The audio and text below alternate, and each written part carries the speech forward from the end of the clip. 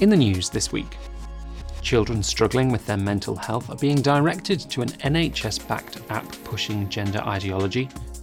A study of gambling ads finds they appeared every 4 seconds in televised Premier League matches last season. And a former soldier will not face charges for silent prayer near an abortion clinic. Hello. A business part-funded by the NHS has been accused of schooling children struggling with their mental health in gender ideology. Kooth plc boasts that 60% of all 10 to 25-year-olds in the UK have free access to its digital mental health care platform, courtesy of NHS and local authority funding. According to an investigation by parent group Transgender Trend, Kooth allows users to self-ID as male, female, agender, or gender fluid. It also hosts chats on topics such as coming out as trans and directs children to sites promoting breast binders. The group also says Kooth fails to reflect the issues with the scandal-hit Tavistock Clinic or findings set out by the Cass Review.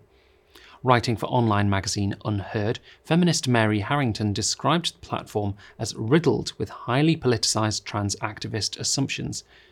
Epidemic levels of predominantly female youth psychic distress are being funneled through a kind of online sausage machine of the soul in the name of access. A new study has shown that gambling-related ads appeared every 4 seconds during televised Premier League matches last season.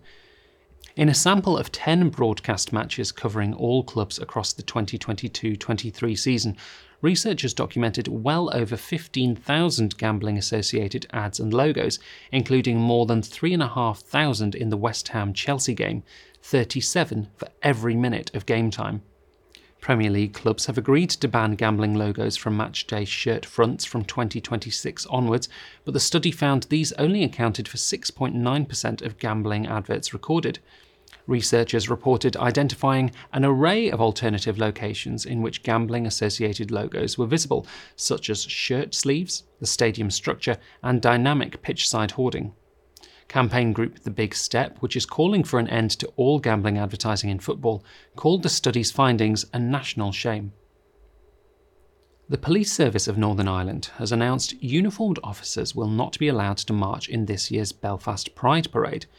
In a statement, its executive team made clear that police service policy and its code of ethics prohibit officers from wearing their uniform or being identifiable as police when engaging in cause issues.